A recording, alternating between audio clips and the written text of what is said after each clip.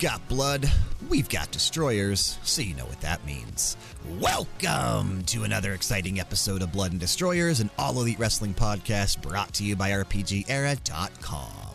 I, of course, am your host, Brian, and joining me on the show today, I have a trio. It's Jade Cargill and the Sevies. This week they're all in like red, blue, and green. They look like Powerpuff Girls. I am definitely not a Powerpuff Girl. Thanks for that, Brian. This week you are the tribal chief. You are head of the table, and you got some cronies with you.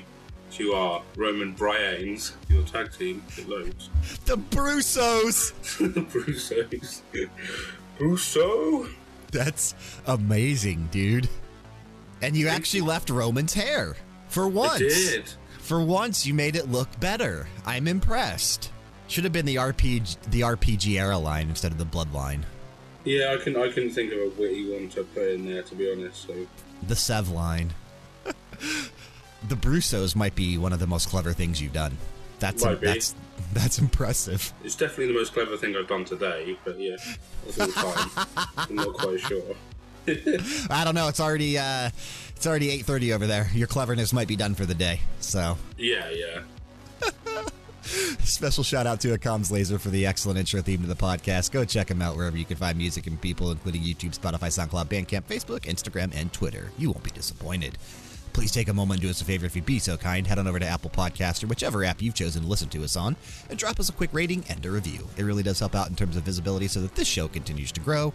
And remember, we are on Patreon now as well, patreon.com/RPGera. Check out our tiers, see what we're doing, and if you feel inclined, toss us a couple bucks each month. If not, continuing to listen to the episodes as they upload each week works wonders as well. And of course, special shout out to current executive producers, Jexax and Zenku. Thank you both so much. Sev, I don't think we have anything to talk about this week. I don't really think we had any major news happening outside of, there was some stuff that I plan on mentioning, but we'll be mentioning it like in the process of talking about some of the things as we run down Dynamite and Rampage. But I don't think we had anything that I feel needs discussed outside of our normal discussion that we normally have every week. I didn't see anything, did you? No, I don't believe a whole lot went on, to be honest. We can jump right in if you're ready. Let's do it, man. Let's get right into things. Since we talked so much last week, we had such a long show, but it was a really good show that came out pretty well. Let's jump right into Elevation and Dark, our recap for those last week. We'll kick things off with Elevation, as we usually do. Going back to Monday, May 9th, we had 5 matches. It was a relatively light Elevation. We had Evil Uno, Alex Reynolds, Alan Angels, and 10 from the Dark Order, defeating Josh Fuller, Ryan Mooney, Brandon Scott, and Diego. We had Abaddon defeating Emi Sakura. Sonny Kiss defeated Peter Avalon. John Silver defeated Tony Deppen from Ring of Honor, which was kind of cool. And in the main event, Keith Lee and Swerve Strickland defeated QT Marshall and Nick Camarado. So, Brian, this is the first time this is going to be officially announced. My QTE segment, this quick time event. Do you know how long it took Swerve and Keith Lee to beat QT Marshall? I don't, but I'm going to find out right now. Actually, we're gonna figure it out because we are going to be doing this this quick time event anytime QT Marshall is featured on a show. Let's see here. Match began at... Oh, that's May 2nd. That's the wrong elevation. Hang on. Where is the right elevation? Here it is. From 5 days ago. I went back too far. So the match began at about the 32.5-minute mark. And the match ended at the 39-minute mark. So it was 7.5 to 8 minutes. Okay. I believe the last time we saw Hook, they said he hasn't had a match over 5 minutes, so I'm just going to go with anything over 5 minutes is a loss. Hook versus QT Marshall. That's what we're basing it off of, right? Yeah. So that was on the Revolution buy-in, and that match we are going to find out now. Oh no! Was if it's like 7 or 8 minutes, it's going to shatter my illusion and my joke, isn't it? No, we're going to figure out exactly how long that match was right now, as soon as I can find it on the buy-in. It was quick, so I've already skipped over it once trying to find it, so I know it wasn't that long. I was just scrolling through it. Okay, so the match began at the 30.5-second mark, and the match ended at the 30. It was 5 minutes exactly. Yeah. Yep, So 5 minutes. So you got to beat the Serena Deeb's 5-minute challenge. Got to beat QT in 5 minutes. You got to beat that QTE in 5 minutes. Shenmue keeps popping up, and you keep pushing A over and over and over again. Sometimes the QTE fails, but at least not yet. I don't think the QTE's failed. So Hook is better than Swerve and Keith Lee, according to the QTE. And I don't think QT was on Dark either. As we go to Tuesday, May 10th, there was 3, 6, 9, 11 matches from Dark this past Tuesday. It was a pretty stacked Dark. I didn't watch this one either. I've been not paying as much attention to Elevation and Dark as I would want to. I used to try to catch them and leave them on in the background every week, but I haven't been doing that for the past few weeks. Jay Lethal defeated Jake something from Impact, which was cool. Alex Reynolds defeated Jake Manning. The Gun Club defeated Fly Deaf, which is the team of Warren J and Zach Zilla. Sean Dean defeated Serpentico. Lee Johnson and Brock Anderson defeated the Brick City Boys, which is the team of Julio Cruz and Victor Chase. Abaddon defeated Vicky Dreamboat. Not Ricky Steamboat, Vicky Dreamboat. Jorah Joel defeated Trip Jordy. Kiera Hogan defeated Sky Blue. Aaron Solo and Nick Camarado defeated Kevin Knight and the DKC, the Donkey Kong Country. Nice. Rohit Raju defeated Adam Priest. And in the main event, Evil Uno and 10 defeated Cesar Bononi and Tiger Ruas. I feel like 10 has replaced Stu Grayson as Evil Uno's tag team partner. I think that sounds about right, yeah. It's nice to see Rohit Raju getting some wins. And then, do you say Abaddon won on Elevation as well? She did, yeah. Back to back. Yeah. So I was a little shocked that didn't mean she appeared on Dynamite or Rampage, because usually when someone like that wins both shows, that's because they're going to be on the main show. Yeah, so I wouldn't be surprised if she's next in line for Jade. Slowly building up those wins, right? So that way they can put her into the top, and then, like you said, beating the mini bosses on their way up to the top. The low-level grinding. We're doing some low-level grinding on Elevation and Dark. Get some wins to get in the top 5. I wonder who is in the top. We haven't looked at that in a long time. Who is in the top 5 as of last week? Let's take a look. This is the rankings as of May 11th, so last Wednesday. For the men, CM Punk is ranked number 1, Frankie Kazarian ranked number 2, Mox was ranked number 3, Jay Lethal was ranked number 4, and Adam Cole's ranked number 5. For the women, Serena Deeb is ranked number 1, Nyla Rose number 2, Anna Jay number 3, Jamie Hayter number 4, and Red Velvet number 5. And then for the tag teams, FTR is ranked number 1, Hobbs and Starks are number 2, The Gun Club is number 3, Silver and Reynolds are number 4, and Danielson and Mox are number 5.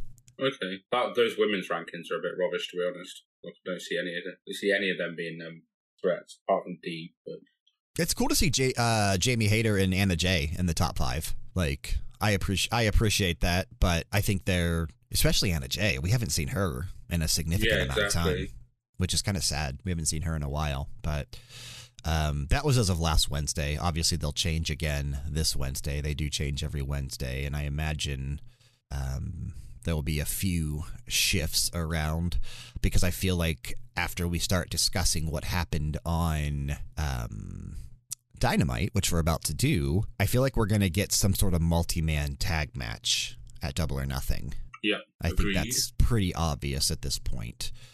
So, yeah, let's jump into it. Let's get to Dynamite, which was taking place from Long Island this week. Every time we're in Long Island, of course, they have the hometown heroes there. So we had John Silver on the show, we had Tony Nese on the show, and of course we had MJF on the show. You and I ranked 8 things for Dynamite this past week. We ranked 6 things for Rampage. So we do have a decent amount of stuff to go over here. Did I go first last week, or did you go first for Dynamite? Do we remember? Because I didn't check before we sat down. So I remember last week that I went with the thing I hated the most, which was the Jeff Hardy match. So I did the Okay, so you week. went first. Okay, you went first. So I will go first this week then, starting with my number 8. And my number 1, 2, and 3 were pretty easy for me to figure out. 4, 5, 6, 7, and 8, I wasn't sure where I wanted to go. And that's not to say that I thought this was an amazing Dynamite. It was an okay Dynamite. It was average. But the bottom half of everything, I just wasn't sure what I enjoyed more than the others. So I sat down, I thought about it, and my number 8 this week is CM Punk and John Silver. Okay, yeah, fair enough. I sat that at number 5. Okay, so you had it in the bottom half as well. So again, we had a hometown hero here. John Silver did get a nice pop from the crowd, which was nice to hear. CM Punk, when he came out, he had a New York Islanders hockey jersey on. And I actually thought that would have got him some sort of like pop from the crowd because the Islanders are based on Long Island. They actually play in the same arena that Dynamite was emanating out of, the UBS Arena. But let me tell you, man, CM Punk is a heel in Long Island, and it's so fucking funny to hear. Yeah, so I didn't understand why. Are you able to explain why Punk's a heel in Long Island? Because I think of his program with MJF previously. That has to be it. That has to be it, right? Like the last time they were in Long Island, he was far into that feud with MJF, and I feel like that crowd, just like MJF, the crowd is almost relishing off the fact that they are heels too in Long Island. Yeah. Outside of people from Long Island. So that's my biggest guess. But I can't say that I'm correct on that. However, I did enjoy the interaction from the crowd for both of these guys. Obviously, Silver was more over than Punk here. Mm-hmm. But the match was pretty much just run of the mill. Like there wasn't anything crazy. There was a few slow parts that I wasn't super into.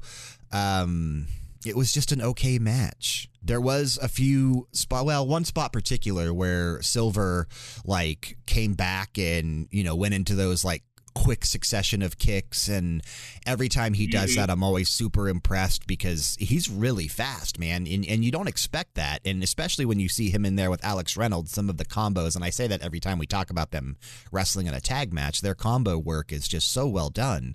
But Punk was definitely playing up the heel aspect of what the crowd was giving him. And after this match, because, of course, Punk's not going to lose this match, so he's clearly getting a title match at the pay-per-view. Why would they have him lose here? They had Adam Page come down, and there was like a bit of a back and forth between the two of them. Punk was on the mic this week instead of Page, and it almost felt like Punk was playing the heel role this week instead of Adam Page. So I feel like we're not sure who's the heel, who's the face. Are they both face? Are they both gray area going into this title match at the pay-per-view? I was a little confused by that. See, I think it's like building both sides. I noticed when as Punk was coming down to the ring, because Hangman was on commentary, he'd said something. Watching Punk get booed like warms his cold heart. So he was definitely like alluding to being a bad guy. And then in the ring afterwards, when they did the promo, Punk made comments about it being just business, like it's not personal, it's just business. And I thought I could see like a glint in Hangman's eye. So I think we're building to Hangman turning and Hangman walking away with the title by screwing Punk out of it, and it's just going to be business. So I quite like this little tease they gave us. I did enjoy Punk hitting the buckshot lariat to get the win. See, I didn't. I thought it was the worst buckshot lariat. Oh, it was a terrible buckshot lariat. Yes, it was terrible, but I liked the aspect of him using Adam Page's move to beat John Silver, especially because, Silver, Reynolds, and Adam Page had such a close relationship there for a bit in storylines. Yeah, I just wish on commentary they called it like a buck shit lariat, because it was fucking terrible. The buck shit lariat. Yeah. That would have been amazing. I'm surprised they didn't think of that. That would have been funny. So jump into number 1, playing off Punk's previous feud. We're going with that MJF segment, the contract signing with Wardlow. That is also my number 1, Sev. Man, this was a thing of beauty. That was also my number 1. Was it MJF's pop? That dark side of the ring promo that he quote unquote paid all the bad guys in AEW to make for him. Like, it was obviously Jericho reading it out, and then within like 30 seconds was like, I'm not reading this out, he's a douche. And then he was like, wait, how much is he paying me? Exactly. Like, oh, okay. Exactly. It was funny, especially because Jericho and MJF had such a heated feud there for a bit. It was entertaining. Right. So yeah, the dark side of the ring to open it up. Obviously, MJF. How about the cameo from Barry Horowitz? We did. Yeah, we got that. And what did they call him on the banner? Like famous Jewish wrestler or something like that. Yeah. But yeah, this whole segment was just like MJF had people eating out of the palm of his hand, and I was loving it. I was too, man. He's so over. I loved when Wardlow came out. They put up on the big screens this flashing boo Wardlow. That was go back. They did, yeah. It was amazing. And Wardlow was, of course he was going to be, right? Absolutely hated in Long Island. No, there was a few people chanting for him still, but most people were there backing up MJF, who they had this table set up in the ring, this long-ass table. There was a bunch of balloons, a bunch of security guards, and it was just so entertaining. And MJF basically, being MJF on the mic, even mentioning how Tony Khan doesn't want him to talk about 2024, which is when his contract expires on January 1st, 2024. Mm-hmm. One of the things I've been hearing this past week is how MJF is really frustrated in AEW and is honestly considering not re-signing. See, what I've seen online today is that Tony Khan is willing to give him a pay rise, but the condition is that MJF signs for an extended amount of time, and apparently MJF doesn't want that. He wants more money now and still the ability to walk away in 2024 if he should choose to. But I don't think that's fair. No, me neither. Because you signed a contract for X amount of time for X amount of money. That contract should be honored, right? Unless you work something out with your boss. And the only way that you would potentially get a significant increase would be to extend that contract. Yeah. So I think Tony Khan is actually in the right when it comes to that, if that's true. Yeah, it's all speculation. It's all hearsay. I'm personally under the belief that MJF might want more money, but if you see how the people are eating out of the palm of his hands, he's featured on TV heavily all the time. Like, surely he wants that. Surely that's what he wants to be doing. I was going to say, like, why do you think he's so frustrated? Because he's always in a major storyline. He's always featured on TV. Is it because he hasn't been given an opportunity as a champion yet, do you think? I think, well, he had that, make MJF the MJF president thing when he went against Moxley. So he's had championship sort of. He's had opportunities, yes. Yeah, but we've only had, 4 or 5 world champions so far, so it's not as if we get through the queue quickly. Like, you get in the queue and you wait your turn. Right, he's guaranteed to be a world champion in the future. Like, there's no ifs, ands, or buts about that. He is guaranteed a world title run in the future. He's just got to stick it out because they're clearly going through the list and going through what makes the most sense. Like, if Punk were to win at Double or Nothing, MJF would be a good opponent for Punk because they could restart that feud, which we know is not over. Mm-hmm. But definitely. And I think MJF's next in line, really, unless Kenny comes back and Kenny sits at the top, which I'm not sure if he's going to do. But yeah, realistically, the next highest talent on the card after Hangman, after Punk and Moxley and Danielson is MJF. Exactly. So the point of this segment was to reveal the conditions for the upcoming match between MJF and Wardlow at Double or Nothing. And those conditions are kind of similar to the conditions that Cody Rhodes had to go through to get a match with MJF. So Wardlow has to go through 10 lashings with a leather strap this coming up week on Dynamite. He has to defeat Shawn Spears in a steel cage with MJF as the special guest referee, which we know that's going to happen. Yeah. I like the you're in a cage match and Wardlow looks at Spears and he's like, why the fuck would you get? You're dead, basically. Like, he's like, you're dead, basically. He needs to start laughing. And that led us to Wardlow, attempting to sign the contract with his handcuffs on and suckering them into taking the handcuffs off, which we then got Smart Mark Sterling to go through that table at the end of this segment. Yeah. So all in all, it was a really well put together segment. Like there were, I wouldn't say the twists and turns, but there were highs and there were highs and there were more highs, and the segment just got better and better as it went along. I agree. And I also appreciated the fact that they brought back the perfect 10 stuff for Shawn Spears. When he's like, how many lashings is he going to get, Spears? And he does the whole thing with his hand and he goes, 10.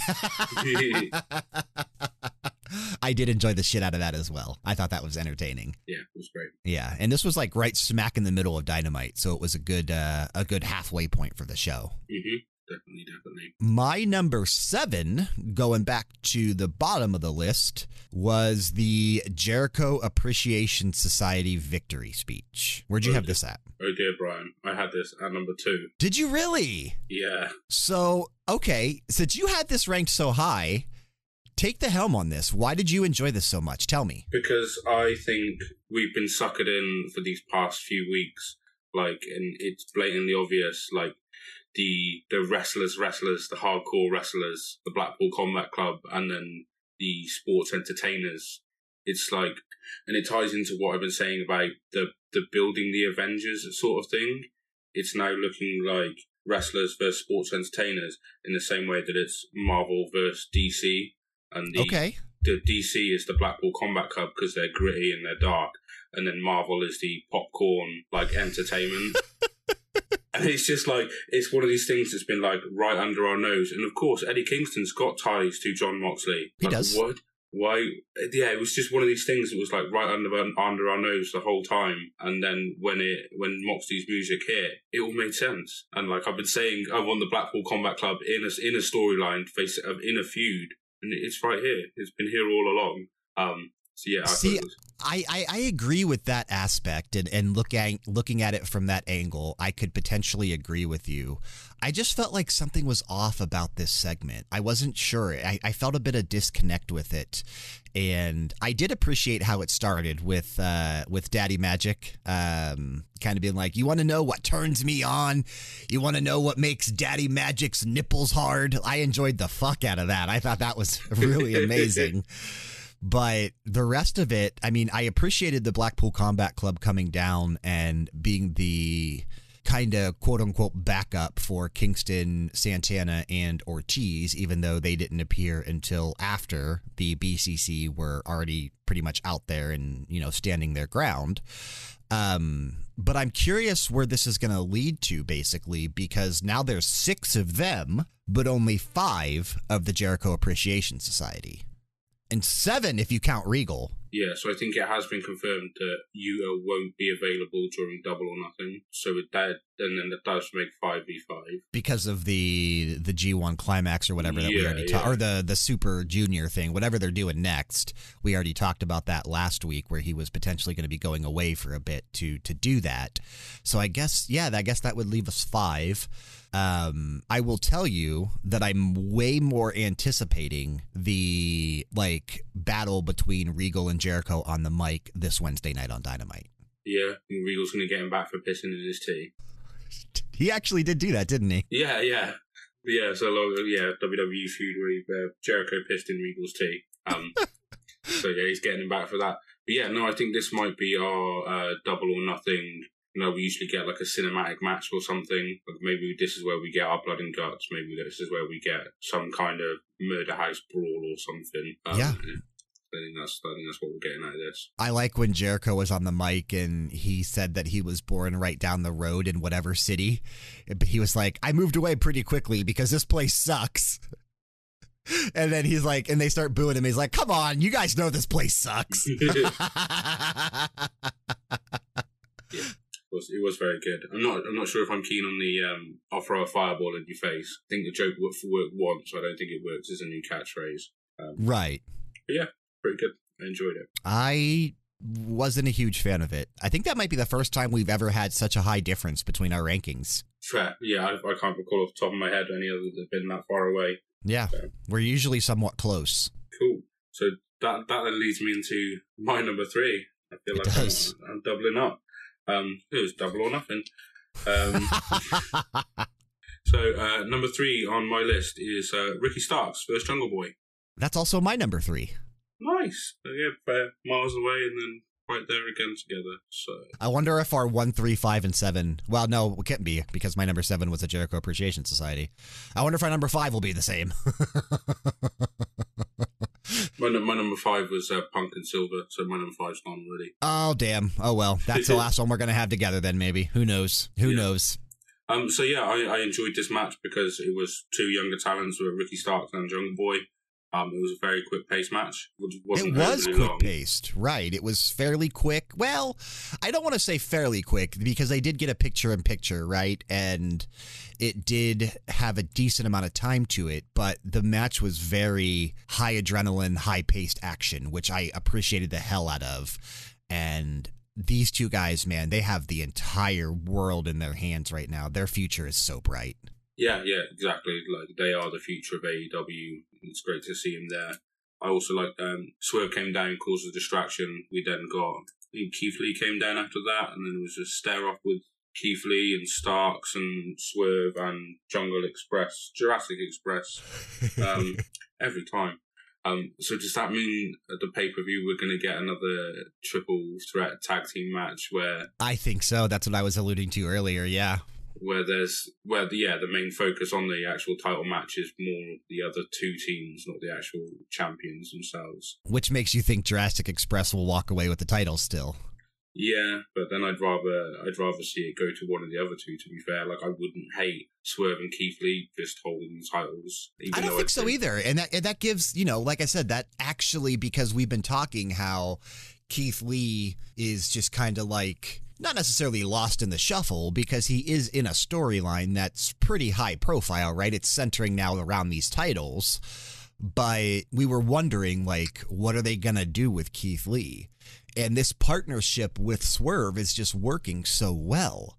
And it was kind of like when Swerve came down because, he was trying to help Jungle Boy because Ricky Starks was, doing some dirty tactics. So he came down to try to like help out more or less, but it ended up backfiring because the referee, as referees generally do when someone comes out, they get distracted and they spend too much time focusing on who's on the outside, which caused the ref to miss Jungle Boy rolling up Starks and theoretically getting the victory. So Jungle Boy should have won the FTW title if Swerve wasn't out there. Yeah, just a little sidetrack of your referees getting distracted really easily. You might as well have cats as referees at this point. Like if you wave a bit of string in their face, they get distracted, don't they? Like, they're pretty useless. Oh, a squirrel. Yeah, exactly. Oh, there's someone else out here. I'll go talk to them with it. Well, I'm obviously meant to be looking at this match. But yeah, just bring to another point. I think Christian's going to turn on Jungle Boy.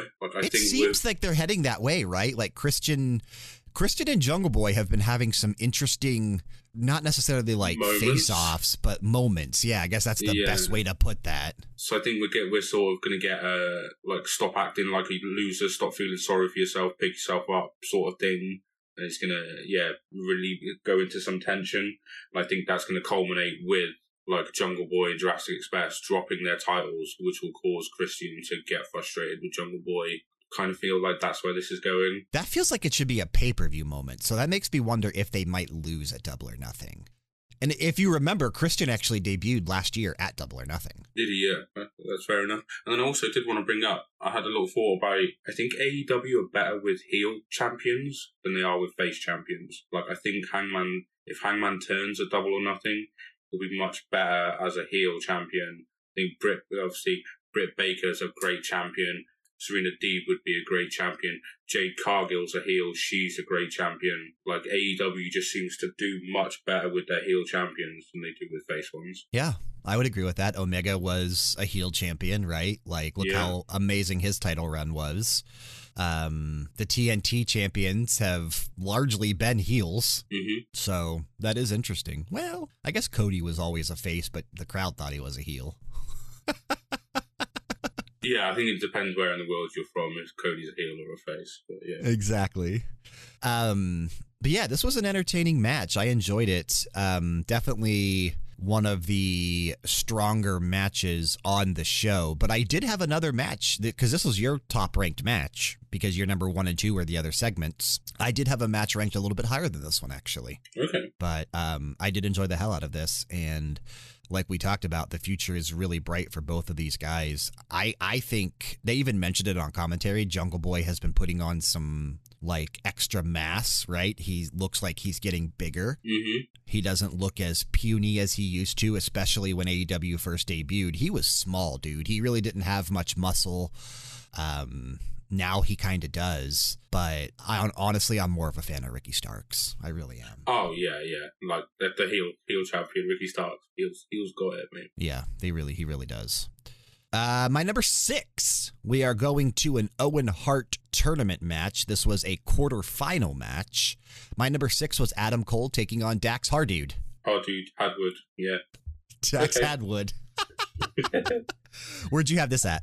Number 6. Okay, so we agreed. Number 6. Look at that. 3 for 5 so far that we agreed on. I absolutely loved the fact that Martha Hart was there, and they kept cutting to her. I thought that was a really nice touch. Do I think this was the best way to open the show? Not necessarily. I think this match, it was okay, but I think there could have been a better opening to the show. Good match between the two. Obviously, when we made our predictions last week for the Owen Hart tournament, I did say Dax was going to go over Cole. You picked Cole to go over Dax, so I'm already losing in that regard. Mm-hmm. But yeah, this was a decent match. Like, it was okay. They centered around Dax's, like, quote unquote rib injury. Yeah. Quite a bit during this match. You know, they had him take this weird looking slide into the turn, like the ring post that caused the injury. And then Cole focused a ton on the steps, right? I think he threw Dax into the stairs like 3 or 4 times, which was a bit excessive, but it worked, I guess. I love the fact that Adam Cole was riling up the crowd doing the, you know, Shawn Michaels sweet chin music stuff in the corner up the band. Because of the feud between Michaels and Bret Hart back in the day. I thought that was a nice tie into the Hart family stuff, and even getting the victory with the sharpshooter. Yeah, I think that was all callbacks on it. Yeah, the match was definitely Cole dominated, especially after the ring post injuring the ribs. I did like that it did pick up a bit once he tuned up the band. We then started to get what did we get? Like a pile driver, the Panama Sunrise into was a pretty weak Alabama Slam, to be fair. And then they did it again, and it went into a roll up, and then they rolled away from each other, and then he got into a pile driver, and then the pace of the match picked up pretty quickly. Then didn't last much longer, but it was nice to see it go into a second gear. Yeah, definitely, I can agree with that. And then once the match was over, they cut to Martha Hart, and I'm pretty sure she was just like, meh, okay. Yeah, she was like, is what it is. It was kind of funny to see. I wonder if she was pulling for Dax because of how much. Yeah, I was going to say she had to have been pulling for Dax, right? Yeah, because of how big of fans Dax and Cash are of the Hart family. And it was also nice to see her there just because of all the bad blood that exists between Dr. Martha Hart and the wrestling industry. And I guess that more specifically is WWE and Vince McMahon. But it was just nice to see her there, and they even showed like backstage stuff of like the kids, which one of their sons is a spitting image of Owen, dude. Yeah. It's incredible to see. I thought that was a nice touch, and it did make me choke up a little bit because I still miss Owen. I really do. That's still one of the most saddest moments I think ever in the wrestling industry. Yeah, I was definitely young at that point. I remember hearing about it, but I wasn't able to watch wrestling on a consistent basis. That it was something that was major news to me. Obviously, it was. Aren't you older than I am? I'm 35. Oh, so you're 1 year younger than me. So we're not that far off. I thought you were 37. I don't know why. Whoa. Yeah, I gave you 2 years there, but going down in my rankings. So I'm 36. You were so in '99 when that happened at Over the Edge.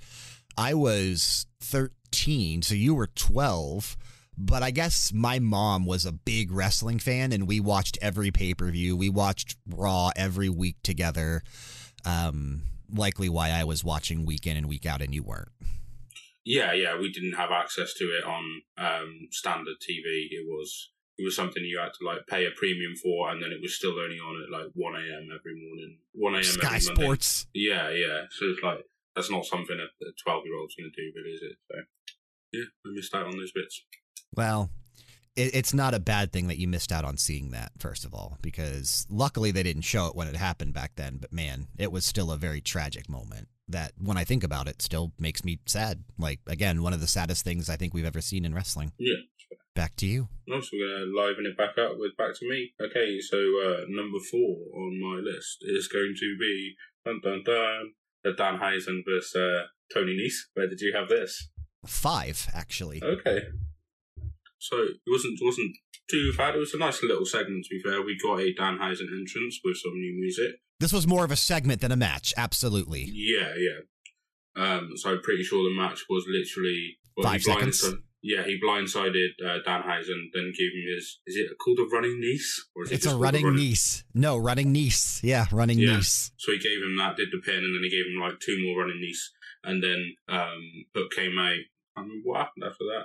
I'm pretty sure they just chased him out the ring, didn't they? They did, yeah. So Mark Sterling got on the mic and is like, I told you this was going to happen. Like, this is the premier athlete. Tony, you didn't even get a freaking entrance, and this guy does. And you know what I mean? Like, because he was already in the ring when Dynamite came back from the commercial break. And that's when he was doing the other running Neses, and that brought out Hook, which was the entire point of this segment, was to set up Hookhausen officially. And Danhausen, as he's kind of like picking himself up off the mat, was like looking at Hook in surprise that he was out there. And then Hook kind of like Danhausen extended his hand and Hook shook his hand, which officially put them together. And we found out that on the buy-in for Double or Nothing, it's going to be Hook and Danhausen taking on Tony Nese and Smart Mark Sterling. It is. And they're playing the Smart Mark's injured now, but I'm pretty sure we're going to get the same thing Sammy did a few weeks ago. Like, he's not actually injured. He's just going to have his neck brace and his crutch on until it suits them to take it off and blindside them again. Right. But there's no way Hook and Danhausen are losing at the buy-in. There's no way. Oh, gosh, no. Not a fucking chance. But, yeah, it was good for what it was. Like I said, the match was over in 5 seconds. I was shocked to see Danhausen get squashed like that. But I wonder if that might be, like, par for the course, right? Because, I mean, I've honestly seen Danhausen wrestle before in Ring of Honor, and he's okay, but with this comedy gimmick he has, like, that didn't hurt him in the least, as we've talked about before. No, and especially like he got blindsided, didn't he? He got hit from behind and then hit with the knees. So yeah, I'm happy with it. And then did you hear on commentary on Rampage? Because obviously Taz is on commentary for Rampage. Taz was even like behind Danhausen a little bit. Like when they were talking about the buy-in match, he's like, well, I can tell you what's going to happen at the pay-per-view. Hook's going to be doing some suplexes and somebody's going to be getting cursed. Like Taz is now kind of on board with Danhausen because of Hook. Okay, fair. I did hear them on the commentary being like, oh, you got no guest in your house. And Taz is like, "Oh, what do you mean?" And then they were like, "Oh, Danhausen." He's like, "Oh, yeah, Danhausen." He's like, "He's going to be over for Thanksgiving." Yeah. But honestly, dude, it feels like that makes Hook a face, right? Because, I mean, he already was. Like, I know he's part of Team Taz and is supposed to be a heel. Hobbs and Starks are heels. Taz is technically a heel. But Hook is a face. Hook is legit a face, and it's so exciting. I almost wonder if that's okay, right? Like, some of Team Taz are face, some of Team Taz is heel. Let's just put Danhausen in Team Taz at this point. He fits better there than with the best friends. Yeah, okay. I'm not going to argue with it. We'll see where it goes. We'll see where it goes. We will. I did enjoy it, though. Oh, we need to do Hook of the Week, Sev. It's time. Hook of the Week. What that hook gon' be? So, Hook of the Week, last week I went with the Corpus Christi Hooks because I was playing MLB The Show 22, and that was a team that I kept going up against. Luckily, now I've been promoted to AAA, and since then I'm all the way up to the show now. I'm in the majors, so I'm on the Oakland A's. But the Hook of the Week this week goes to you, Sev. What is our Hook of the Week? So our Hook of the Week this week is known as The Hook, and it's a nature reserve in Holme Grove, West Bridgford, Nottingham. So this is just a little nature reserve. I believe it's got a pond. Have you been there? I have not been there, but I did go on to I did have a look at some reviews just to see what it was like. So Linda only had time to explore a small area of the park, and from what she saw, she liked. The locals were friendly too. She will be back to explore more soon. Shout out to Linda. Peter had a nice and interesting walk, was able to see the buildings on the other side of the river, though there were lots of apartments. So there seems to be some good reviews. If you're in the Nottingham area and fancy walking your dogs, try the Hook. Are you far from Nottingham? A couple of hours drive. Isn't that where Sherwood Forest is? It is, Robin Hood from Nottingham, yeah. Yeah. You know, I like a good park, dude. I like parks. Yeah. I enjoy taking my dog for a walk. We used to have, I think there's actually a decent park nearby, but I've not taken him there since I moved. But we had a couple really good parks over in the area that I moved from before Jessica and I split. And I just like parks, man. I like parks with water specifically. So it's nice that the Hook has a pond. Yeah, it does. Hook of the Week is the Hook. Somewhere in Nottingham. Somewhere in Nottingham. Go check it out. Shout out to Linda and Peter if you're listening. They're not listening, I'm sure. But shout out to them. I'd be surprised if Linda's listening. Okay. Well, I have my number 2 and my number 4 left. So this is going to give away what my number 2 is. But my number 4, another Owen Hart quarterfinal tournament match, was the main event. Jeff Hardy taking on Darby Allin. So I've only got my number 7 and my number 8 left intact. And I don't think it'd be a surprise to anybody to learn that number 8 on my list is the Jeff Hardy Darby Allin match. Yeah, I was not going to be surprised if you had this rated really low. I actually thought this was a really entertaining match. I thought it was very high paced. Obviously, they announced at some point during the show that it was going to be anything goes, right? Because both Darby and Jeff wanted to go crazy. And that's exactly what we got, dude. It was wild. It was chaotic. In your words, it was reckless at times. But yeah. You know what? I was okay with it. And it's amazing to me that Darby can set up 8 chairs on the outside of the ring, put Jeff Hardy on them, do his own version of a swanton bomb off of like a 50-foot ladder. It was probably like 20 feet, but still that ladder looks fucking huge. And land on those chairs, almost on the like top end of the chairs, which would have hurt so bad. Yeah. But right after he does that, is just able to get up and act like nothing happened.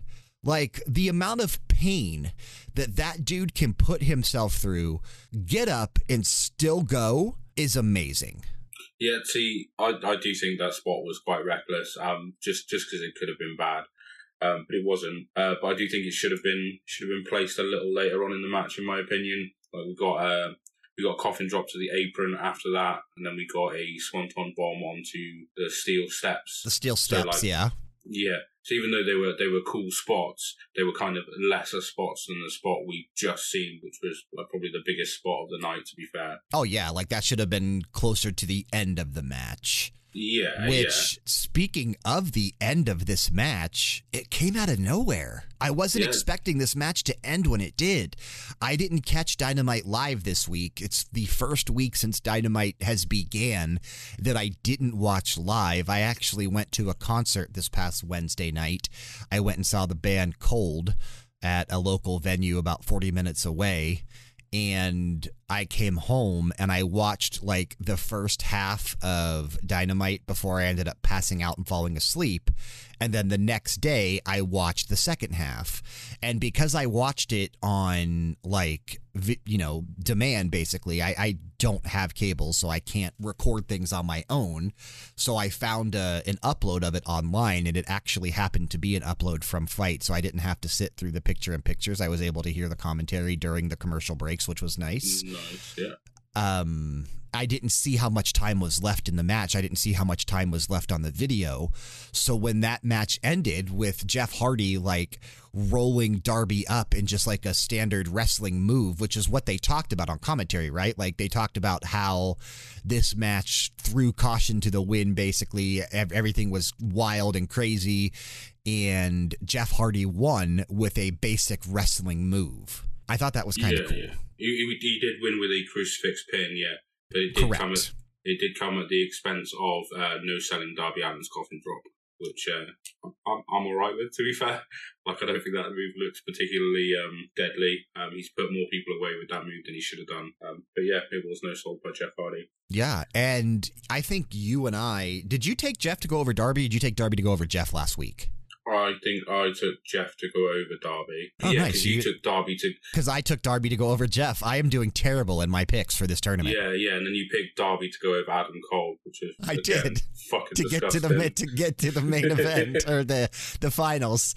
So I wonder where that leaves Darby heading into the pay-per-view. I mean, I think it'd be okay if Darby was left off this pay-per-view. He's been featured on every single one, so he doesn't have to be there every time. They could just kind of be there, right? Like him and Sting could be sitting in the rafters. He doesn't have to be in a match. But I was a little surprised to see Jeff win.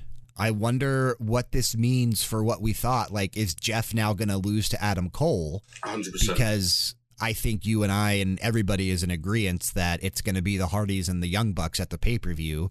And even after this match, right, they had the Young Bucks come to stare down the Hardys to close out the show. Yeah, the entire Undisputed Elite come out on the top, and yeah, they made it look as if it was Adam Cole staring at Jeff Hardy, but what it really was the Bucks staring at the Hardys. So I think we're definitely getting shenanigans next week. And like I have said, I don't like the matches ending in low blows anymore, but if this match ends in a low blow, I don't care, because Adam Cole should go over Jeff Hardy. I also think the Young Bucks should go over the Hardys at the pay-per-view. If they don't, that's a crying shame. Oh, yeah, I'm all for that. I'm 100% for that. Did you see the comment that Matt said? I think he said it on Twitter. He said that he and Sting were outside because they both were, Sting came down with Darby, Matt came down with Jeff. They were both outside, like, talking, and he's like, we were both, like, concerned dads out there watching our kids just kill each other in the ring. They were just talking about, like, how crazy some of the shit was on the outside of the ring. That's pretty cool. Oh, well... That leaves us with one match left. Your number 7, my number 4, or my number 2. I'm surprised again. We have flipped, dude. My number 2 is your number 7. My number 7 was your number 2. Wow, this way of ranking's crazy. You never know what's going to happen when we rank Dynamite. Anything can happen in the world of sports. Anything can happen in the world wrestling entertainment. And what was that match, Seth? Since it's technically you. Or was it me? No, it's me. It's me. Jamie Hayter taking on Tony Storm. Yes, you just did Darby and Jeff in another quarterfinal match. I thought this match was really strong, dude. I thought both Jamie and Tony looked excellent in the ring. Coming off the match that we had last week on Rampage, I thought this was a good follow-up to that. I enjoyed the fuck out of this. I thought they both looked strong. And I was not shocked to see Toni Storm win. I think I picked her to go over Jamie Hayter, so I finally got one right there. I think you also took Toni Storm to go over Jamie Hayter. I did, yeah. So I was glad to finally get one right there. And as I mentioned last week, I do think this entire tournament is Toni's to lose. I feel like she's probably going to take home the Owen for the girls. And I just enjoyed the fuck out of this. I thought it was really well done. I did. See, I didn't state at the beginning when you gave your explanation for how you ranked. I thought this was a really, really strong Dynamite. Okay, so you had a hard time coming up with rankings because you actually enjoyed most everything on the show. That makes more sense then. Yeah, so I put Darby and Jeff at number 8, but I still enjoyed that thing. I still enjoyed that spot fest of a match, and there was nothing on this episode that I hated. I didn't hate anything either. I do feel like it was above average, but it was less than great of a Dynamite.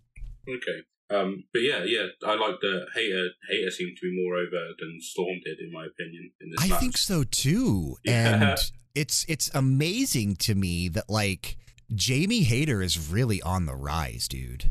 Jamie Hayter is really on the rise. Even though she lost this match, I think she is becoming a legitimate star in her own right. And it's a little disappointing to me that we aren't going to get Jamie and Britt in this tournament, because I feel like that could have been a breakout moment for Jamie Hayter to actually separate herself from Britt, become this face instead of a heel. Mm-hmm. But we are still going to get that split eventually. Like, that's still going to happen at some point. It just would have made a ton of sense to happen here. So I wish they would have set the brackets up a little bit differently to allow that to happen. Yeah, so we did get, I think it was earlier in the night, there was a little backstage promo with Britt, Hayter, Rebel, and Shivani, and they were saying that, Hayter's going to go over Storm, and then Shivani was like, well, that means you two meet in the semi-finals, and Britt was if Britt gets past the Joker, yes, on Wild Card Wednesday. Yeah, and Britt was like, well, I'm going to get past the Joker because I am, and then they were like, oh yeah, we'll sort it out when we come to it, and then Britt side-eyed Rebel and gave her a wink and was like, yeah, we'll sort that out when we come to it. What did she say? The best woman will win or something like that is the exact word she used. Yeah. So they kind of teased that, if Hayter wins, we're going to get Hayter versus DMD, and then DMD is going to screw her over. So that was quite juicy, to be fair. I like that. I did also like how this match ended, right? Because, again, there was a lot of offense here. Jamie Hayter picked up a ton of offense throughout this match, and Toni was able to counter something that Jamie Hayter was doing right into the Storm Zero and got the victory. Like, it was very quick, but it looked cool. See, I thought I'm on the opposite side of the spectrum. I thought it looked like a rushed version of a finisher, and it did. Absolutely it did. But it was because she countered something so fast. Like, it came out of nowhere. That's fair enough. I personally thought it wasn't as strong as her actual finisher, and therefore wasn't that keen on the finish. But overall, yeah, the match had some like really good back and forth. There were some like heavy spots, like big slams, and had like top rope suplexes and DDTs onto the outside. Yeah, the Uranagi that Jamie Hayter did onto the ring apron to Toni Storm, that looked fucking painful as hell. And like how Toni kind of like buckled over backwards, like after taking, like it was a cool spot, man. There were some cool spots in this match. I enjoyed it. I really did. Yes, they definitely did well. And I didn't want to put them at number 8, even though I enjoyed the whole card. I didn't want to put them at number 8 because I thought they deserved better than the last spot. You mean number 7? You put them at 7? Yeah, I put them at 7 because I didn't want to put them at the bottom. I was like, I don't know where to rank everything, but I'm definitely not putting the girls at number 8. Yep, my number 2. I like how we had 2 and 7 flipped. That's kind of interesting. I enjoy that. My star rating for this Dynamite, I was thinking 3.5 stars. See, I'm going 4.5. I was half tempted to give it a 5-star. Oh wow! Okay. Yeah. I was super, compared to what we got last week, where we were met all the way through. Oh yeah, we had 2 stars last week. Yeah, it was rough last week. Yeah, and this week to bounce back with really good segments, really strong wrestling matches. This 4.5 to 5 stars. I'll sit at 4.5. But this was a really good Dynamite. And I think we might have a good Dynamite coming up this week, too. We have some really interesting matches that are going to be taking place that could be exciting, especially because they're calling it Wild Card Wednesday. Both Jokers are going to be on Dynamite this Wednesday. We should hopefully get, maybe not necessarily some surprises, potentially if it's Davey Boy Smith Jr., which would be amazing. But either way, like, the Jokers should be a nice pop moment, especially if it's Maki Ito and Miro or whoever it ends up being, right? Like, that'd be pretty cool. Yeah. Yeah, we'll run down the card for Dynamite here after we go over Rampage, which we're going to start with now. We had 6 segments to rank, and because I went with my least favorite for Dynamite, you'll go with your least favorite for Rampage. What's number 6 for you? Number 6 for me is Sean Spears versus Bear Boulder. That's also my number 6. How about that? Because there was not a lot in this. No. It was ridiculous to see Sean Spears C4 Boulder, Bear Boulder, Bear Boulder, but he did have to use the turnbuckle in order to get him There's up no there. way he probably could have lifted him, right? But it made more sense to do it from the top rope because it allowed him to get a bit more momentum to carry Bear Boulder into the center of the ring and do the C4. But yeah, this match was incredibly short, right? I think it was maybe 2 or 3 minutes tops. Bear Boulder didn't really have a ton of offense outside of doing a couple big splashes in the corner. And then after Spears got the victory, he just beat the crap out of him with a steel chair for a few seconds. He did, yeah. And said, would you say, Wardlow, I'm coming for you, I'm trying to kill you or something. Yeah. And that was about it. So yeah, it wasn't a terrible segment, but there was just not much to it. But it meant I had to sit at the bottom. And it really made Bear Boulder and Bear Country, for that matter, look incredibly weak. Yeah. Incredibly weak.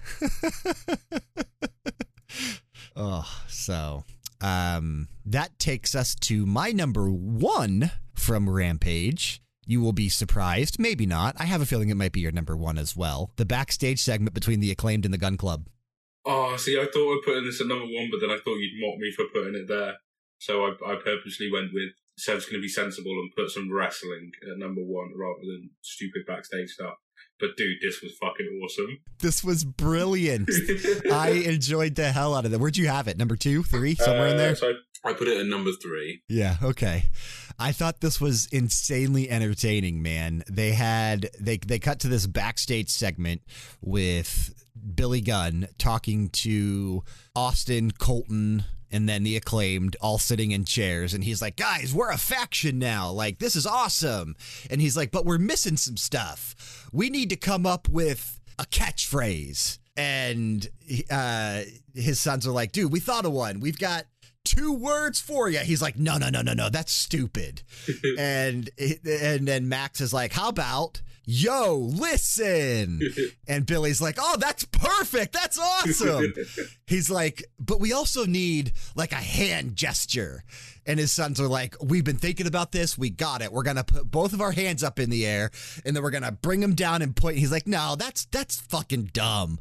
And then Max is like, how about we just take our 2 fingers and we do that? He's like, yeah, let's scissor. Oh. Dude, this was short. It was like 2.5 minutes tops. But honestly, that made me excited for the comedy that could potentially happen here with whatever this group ends up being called. So we now have another faction, legitimate faction in AEW. Yeah. We'll see what they do. But yeah, Billy also said, he was like, I've got your match. And they were like, oh, it's on Dynamite? Is it on Rampage? Is it on Double or Nothing? And he was like, no, it's on Monday night on Dark Elevation. And there was a pause. They all freaked out like, yeah! Yeah, Max had to like spat his water all over Billy's crotch. And then they were all like, yeah! Like, yeah! Like, dude, I'm going to start watching Elevation now. Like, hands in the air. Like, I've got another show to watch this week. And I have to watch the Assclaimed on Elevation.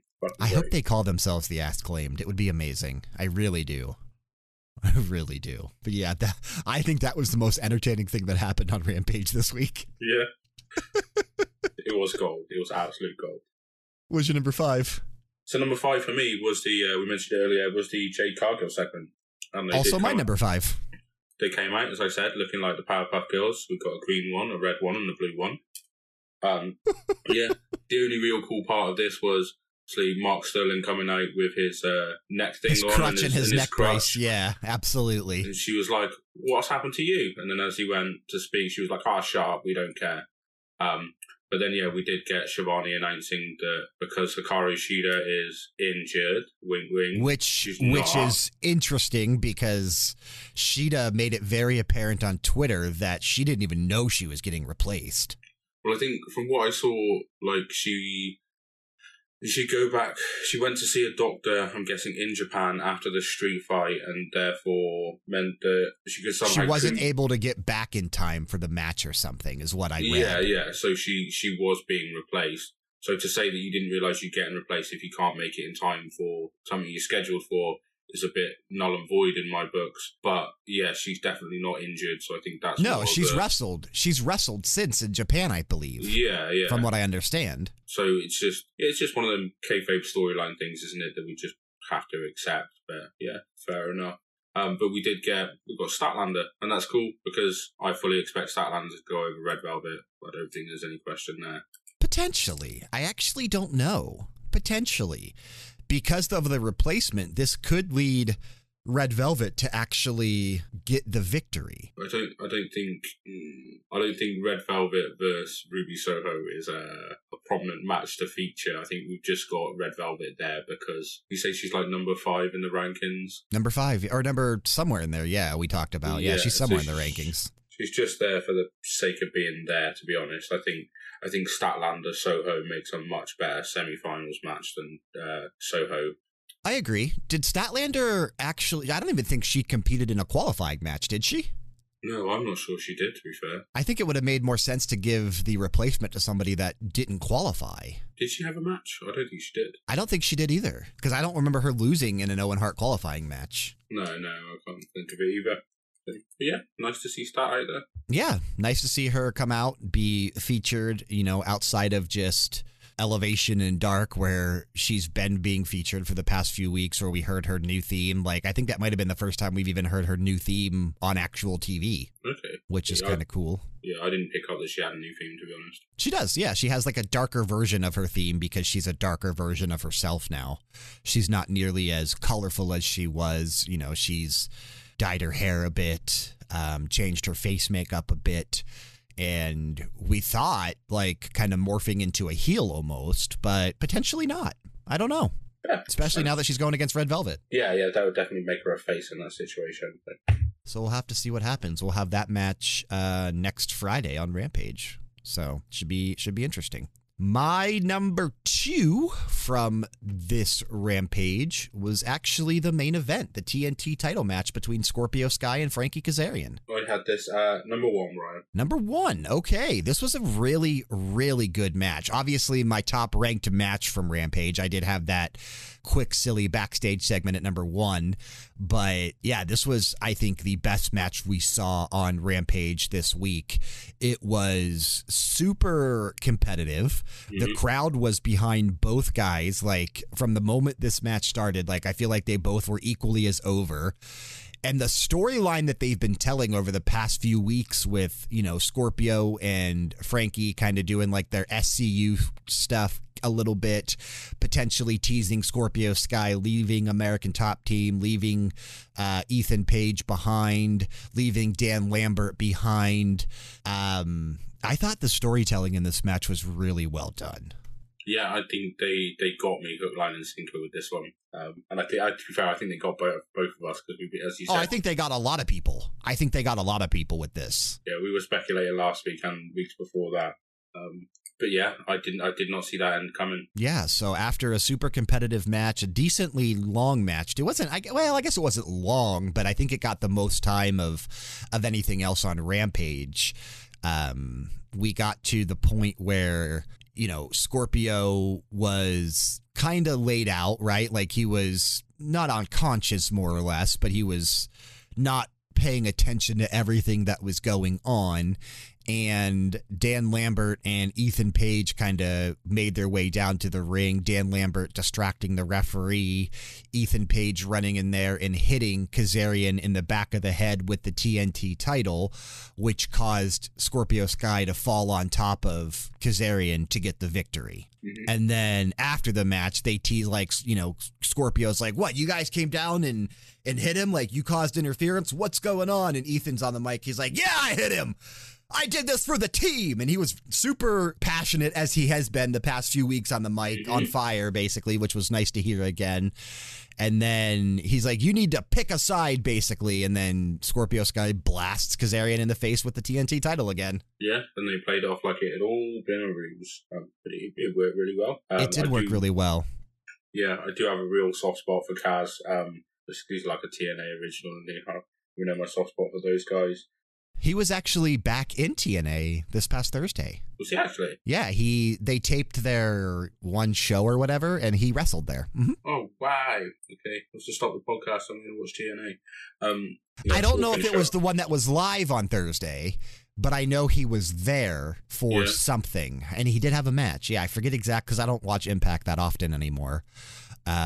But I did see a report that he was returning to Impact for this show, for whatever reason. Okay, fair. So you might get a kick out of that. And they also had Sammy Guevara and Ty Conti sitting ringside with their AAA mixed tag titles. Yeah, that I'm going to gloss over because I didn't care about them. What I wanted to see from Kaz is I wanted a nice flux capacitor, if I'm honest. And it's a shame we didn't get one. Yeah, we did not get that. We did have Dan Lambert calling Ty Conti Whorehausen. We did, yeah. I've got that scribbled on my notes, and because it came at the very end, it's very bigly scribbled, very largely scribbled on my notes. Whorehausen. I guess a lot of people were upset about that. Oh, actually, yeah. Yeah, because basically all he does now is run down Ty Conti. So there were some people that took offense to him calling her that. I thought it was entertaining for entertainment purposes. Obviously, I know he didn't mean it, but for the storyline purposes, I thought it was kind of entertaining. But that did because Scorpio Sky did hit Kazarian with the TNT title belt. Sammy and Ty came in to sort of like even the odds, I guess, make it a bit more even. So that was how Rampage went off the air. Yeah. And I'll hold my hands up. I didn't notice it until you said it, but yeah, they are. Especially with the Scorpio side saying that Ty had been passed around the back like a few weeks ago. But yeah, they do seem to be just calling her a whore a lot, don't they? So maybe that isn't the greatest thing. Yeah, I can see how that offends people, and yeah, it's not the greatest thing. Maybe it's not the best look. Again, I thought it was an entertaining mix between, calling things Hausen because of Danhausen, right? We have Hookhausen, so he called her Whorehausen. I thought that was entertaining, but I do think Dan Lambert needs a bit more material when talking about the girls, because he also kind of did the same stuff with Brandy. He did, yeah. He just called her a whore, yeah. Pretty much. Not good. Okay. 2 left. My number 3 and 4. What do you got next for us, or is it me? I'm not sure which way we're going, and I've just dropped my pen, so I can't scribble out on my list. I think I went with that because I said that was my number 2, and you said it was your number 1. So you would go to whatever you have lowest at this point. Okay, yeah. So number 4 for me is Ruby and Riho. That was my number 4 too. Yeah, I think this was all right. It definitely wasn't Ruby's strongest match. So our 6, 5, 4, and 3 were identical for this Rampage. Yeah, so just our 1 and 2 were out of place. Yep, and you even said you wanted to put the other one at number 1. You just thought I'd make fun of you. So pretty much our Rampage was identical. Yeah. If I'd have put the Assclaimed at number 1, then yeah, we'd be sat here with a perfect match. Yep, which has never happened still though. So unfortunate. But yeah, this was a good match. I didn't hate it. No, I did like that.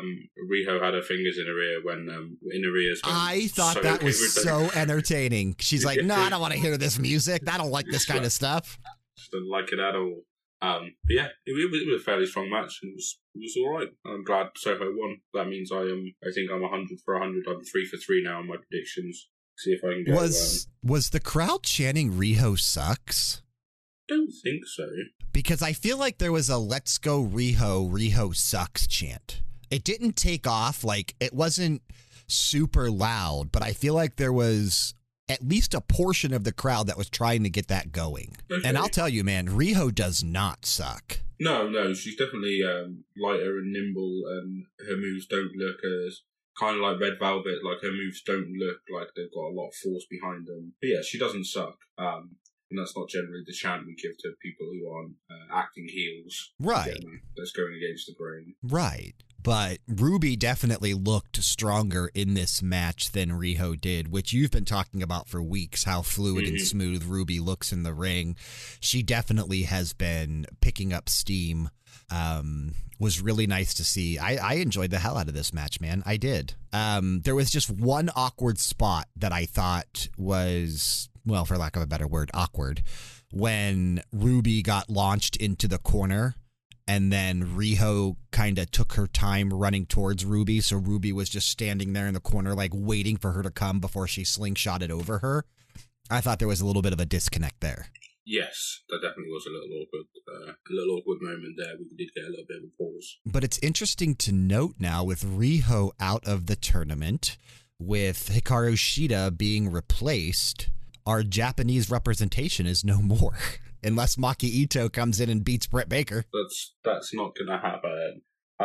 Yeah, I understand that there's no more Japanese representation, but when you knock it down to 8 people, and you knock it from 8 people to 4 people, there's only so much representation you can have, and it's not as if I'm strongly against, like, what would it be, like, having one person from different representation in there for the sake of having them there. I'd rather we had the 4 best wrestlers in there than having a Japanese wrestler and a Canadian wrestler, an American wrestler. Yeah, exactly. And a UK wrestler, just for the sake of having all 4 nations in there rather than the best of the best that we've got. So. Especially because, like you said, Tony Storm is representing the Storm family. James Storm and Lance Storm, technically Canadian anyway. Yeah, so come from Australia via Texas by way of Canada. Yeah. That's a whole storm in the teacup, isn't it? Yeah. Entertaining. I also thought the half Boston Crab that Riho locked onto Ruby Soho was super impressive looking, especially how she like braced it back and was able to go all the way. Like, that was really cool looking. Yeah, it did look quite painful. But since you mentioned it earlier, Ruby did get the victory here. That sets her up to take on Chris Statlander in the semifinals. Yeah, and that's not a bad semifinals, to be fair. Tony Storm, DMD, Ruby Soho, Chris Statlander. I obviously don't think Statlander's going to win it coming from the outside, but I wonder if that means they're setting up Tony and Ruby for the finals, especially because they were a tag team against Britt and Jamie Hayter. I think we're more likely getting DMD Ruby because they've got... I don't want that again. I really don't want that for a third time. But hasn't DMD beat Ruby twice? Twice, yeah. So there you go. Like, every time they faced off against each other, DMD's won. Like, this time Ruby's going to win. I guess there is a story there. There is a story there for sure. I just want to see something different. I like seeing new things. Yeah. But we'll have to see what they do. We should know after this coming up week. At least one half of it anyway. Maybe both halves. I don't know. Seems like they are trying to cram all of these in because we are, as of time of recording, 2 weeks away from the pay-per-view. So they do need to get through the rest of these quarterfinals and the semifinals to set up the finals for the pay-per-view. So that's pretty much all we're going to be focusing on is the Owen Hart tournament matches here for the next week or so. But that's okay. There's been some entertaining matches out of this tournament. I've liked it. Yeah, I thought it's been good. Pro Jeff in the Discord, he's been bringing up how much fun he's been having in this tournament. Just all the things he's bringing to the table. And yeah, I like when we were getting the qualifying matches, it did seem like a lot of the matches were just thrown together, even though we got some really good ones. Now that we're actually into the bracket, everything feels like it's got a storyline in a place, and everything, like, we'll see Jay Lethal and Satnam Singh were going off on Samoa Joe on one of the 2 shows. It definitely does feel like Joe's going to lose his match because Jay Lethal's going to cost him and there's a storyline branching off from that qualifying from that match there, and then right, yeah, we're going to get storylines across all of the tournament, and that's pretty cool to see. To be fair, yeah. Jeff is a big fan of women's wrestling, I believe. Yeah. He said he's been watching a lot of Stardom lately too. Okay, fair enough. Maybe you can be our Stardom correspondent. Stardom correspondent in the field. Let us know what's going on over there. Yeah, going on there up in the stars in Pretty the AEW much. galaxy. Yeah. Oh yeah, that was entertaining when the Jericho Appreciation Society called him the AEW Galaxy instead of the WWE Universe. I thought that was fucking hilarious. Yeah. That was entertaining. But that takes us to the last match on Rampage, my number 3. Also your number 3, correct? Number 2. Oh, so I guess we weren't that close. I thought, Oh, you had the Danhausen or the Assclaimed thing at number 3, I guess. Yeah, so if I'd have put it at number 1, then the Sky and Kaz would have gone down to number 2. Death Triangle would have gone down to number 3. Okay, so we had 2 things off for Rampage. Not nearly as close as I thought, but that's okay. My number 3, your number 2 was Death Triangle taking on the Butcher, the Blade, and Mark Quinn, which was a fairly entertaining way to kick off Rampage. Yeah, it was high speed. Mark Quinn really shined in this match, to be fair. He got a lot of good offense. He did. Yeah, Mark Quinn. He also looks a bit different too, right? With his blonde beard and his blonde hair, he looked a bit different this week. Mm-hmm. Yeah, he definitely did well when Ray he was in the ring with Ray Phoenix. So that's another one. Him and Dante Martin and Ray Phoenix, and build this little 6-man, 12-man ladder match or some. What they have in TNA? The Asylum match. The Asylum, yeah. And Mark Quinn did a beautiful 450 too. He did a beautiful 450 during this match. He did, yeah. It was very nice. The Butcher also looked incredible in this match. I feel like he looks in better shape every time we see him. Mm-hmm. Like every time he comes out, he looks more cut, looks more lean. He's definitely the standout between that tag team, the Butcher and the Blade. He's definitely the standout there. Yeah, who did get the Jericho Sports Entertainer of the Week award, didn't they? They did, yeah. The Butcher and the Blade, they kind of quickly glossed over that on commentary. This was, as expected, a pretty fast-paced match. Death Triangle were fucking flying all over the place. I loved the spot where Phoenix and Penta both shot over the top rope onto the Butcher and the Blade on the outside, which led to Pac setting up Mark Quinn for the Black Arrow, which was picture perfect this week. I'm sure you were fucking hard watching that, I'm sure. That's what made my nipples erect, yes. Yeah, you were Dak's hard dude at that point. Yes, I was.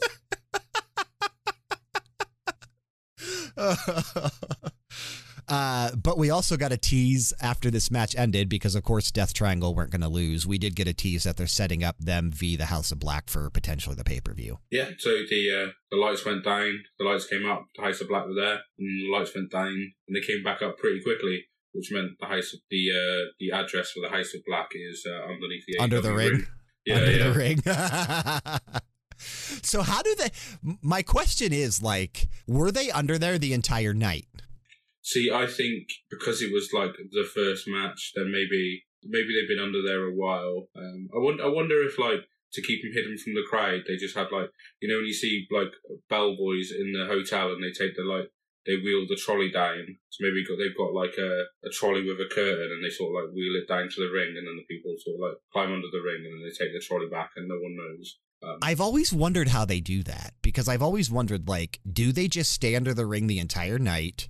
Because there can't be trap doors. There's no way all these arenas have trap doors. No, see, yeah, I once thought maybe night vision goggles, but that's a bit impractical. I'd quite like to see goggles crawling down off the side so no one sees them. yeah, I'd quite like to see the lights go down and then they come back on and you just see Malachi Black tripping over a couple of wires down the ramp because he couldn't see where he was going, and it completely fucks the spot. But yeah, I think they do hide under the ring. Whether they get ferried to and from the ring in some sort of device that hides them from the crowd, we'll never know. But it's surprising that hasn't been talked about more, how they pull that off. We'll have to research it. Yeah, if anyone knows, let us know. Because those lights did go up and down really fast and they disappeared. Like they didn't have time to. They could not have had time to sprint to the back. There's no way. No. Unless because Rampage was taped, the lights were out longer for the live crowd. Yeah, fair enough. They could have made it look quicker on TV, but they could have given them enough time to get to the back for the live crowd. I don't know. I wish I could be at one of these shows where it happens, so that way I could kind of like try to figure it out myself. Yeah. Like when the lights go out, you put your detective, your Sherlock Holmes hat on and get your magnifying glass. No, I put my night vision goggles on. I try to see what's going on. We need the fireflies to return so that way we can see in the dark. Yes, that'd be a good idea. Because remember, every time Bray would come out, everybody would put their flashlights on their phone. How fucking bright those arenas were, even though the lights were out. We need that to come back. This was a good match, though. A fun way to kick off Rampage, and honestly, a pretty fun Rampage.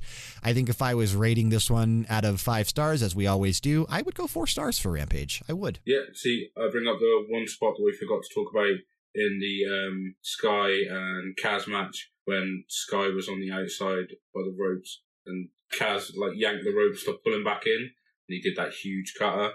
Dude, that was cool as shit. Real air. That was cool as shit. It was. That was some massive air. That was a cool cutter. I just wanted to bring that up before it disappeared into ether. But yeah, I'm happy with 4 stars for this show. It was pretty solid. All right, we are in agreement then. 4 stars for Rampage. I like it. I like it a lot. Let's take a look at what's happening this coming up week on Dynamite and Rampage before we get to our Burial Ground and theme song of the week. So they are calling Dynamite this Wednesday Wild Card Wednesday because we have both Britt Baker taking on the Joker in a quarterfinal match of the Owen Hart Tournament and Samoa Joe taking on a Joker in a quarterfinal match of the Owen Hart Tournament. We also have a semifinal match in the tournament between Rey Fenix and Kyle O'Reilly. We have another semifinal match between Adam Cole and Jeff Hardy. We have Wardlow taking his 10 lashes from MJF. We have that face-to-face confrontation between Chris Jericho and William Regal. And we have Hangman Adam Page taking on Konosuke Takeshita, which should be a hell of a match. Yeah, and props to Konosuke actually getting a match with Hangman so quickly. I think that will elevate his star power fast. I agree, and it makes me wonder if he is sticking around more because we're seeing him more often. I like it. I like it a lot. Yeah. There's some potential to be some really good matches. I just hope Kyle O'Reilly can do better with Rey Fenix than he did with his match against Jungle Boy a few weeks ago. Oh yeah, that match was kind of slow and not nearly as entertaining. Obviously, Rey Fenix is a bit quicker and more high-flying than Jungle Boy is, so I imagine the match will be more exciting just out of that aspect alone. But, I mean, Rey Fenix is probably going to win regardless. At least he should. Oh, yeah, I 100% expect Rey Fenix to win. I just don't want it to be a Kyle O'Reilly grounding Rey Fenix the entire match. I want it to be a high-paced, high-flying match. Yep, me too. That's what I'm hoping for. And then for Rampage, we just have one match confirmed so far, another semifinal match in the Women's Owen Hart Tournament. We have Red Velvet taking on Chris Statlander, as we've talked about before. Cool. So, yep, decent looking week coming up for AEW. But let's hit the gong because it's time to go to the Burial Ground. And who did you send up and down last week? I don't even remember. Ruby went up, Jeff Hardy went down. That's right. So going down this week for me is Bear Boulder, but more specifically Bear Country. Yes. Now, before we started recording, Brian said he hadn't picked who he wanted for the Burial Ground, and I kind of told him that the name the clue was in the name, and it's there. It's the Bear Real Ground. So, yeah. I didn't even catch on to that. So I'm glad that I still went with what you were alluding to there. Yeah, like I said when we talked about that match on Rampage, this match between he and Sean Spears just made Bear Boulder look incredibly weak, and at the same time makes Bear Country look incredibly weak. Whereas both of these guys are, they've got some pounds on them, they've got some beef to them, they've got some size to them. You would think they would be a bit more intimidating, a bit more imposing, and he looked like a joke against Sean Spears, who has looked like a joke for so long that, I don't know, man. It makes them look incredibly weak. It really does. So I'm going to send Bear Boulder, potentially both of Bear Country, to the burial ground this week. And coming up from the burial ground, I'm going with Jamie Hayter. Cool. I like it. So, we need to get a list of who's come up and who's gone down. But I think at this point, we might be putting more women up than we are. More women are going up and more men are going down. I think that might be the case, but I'm really looking forward to the potential of Jamie Hayter's popularity and rise in AEW, because for a bit there she was overlooked. She was just the second hand to Britt Baker.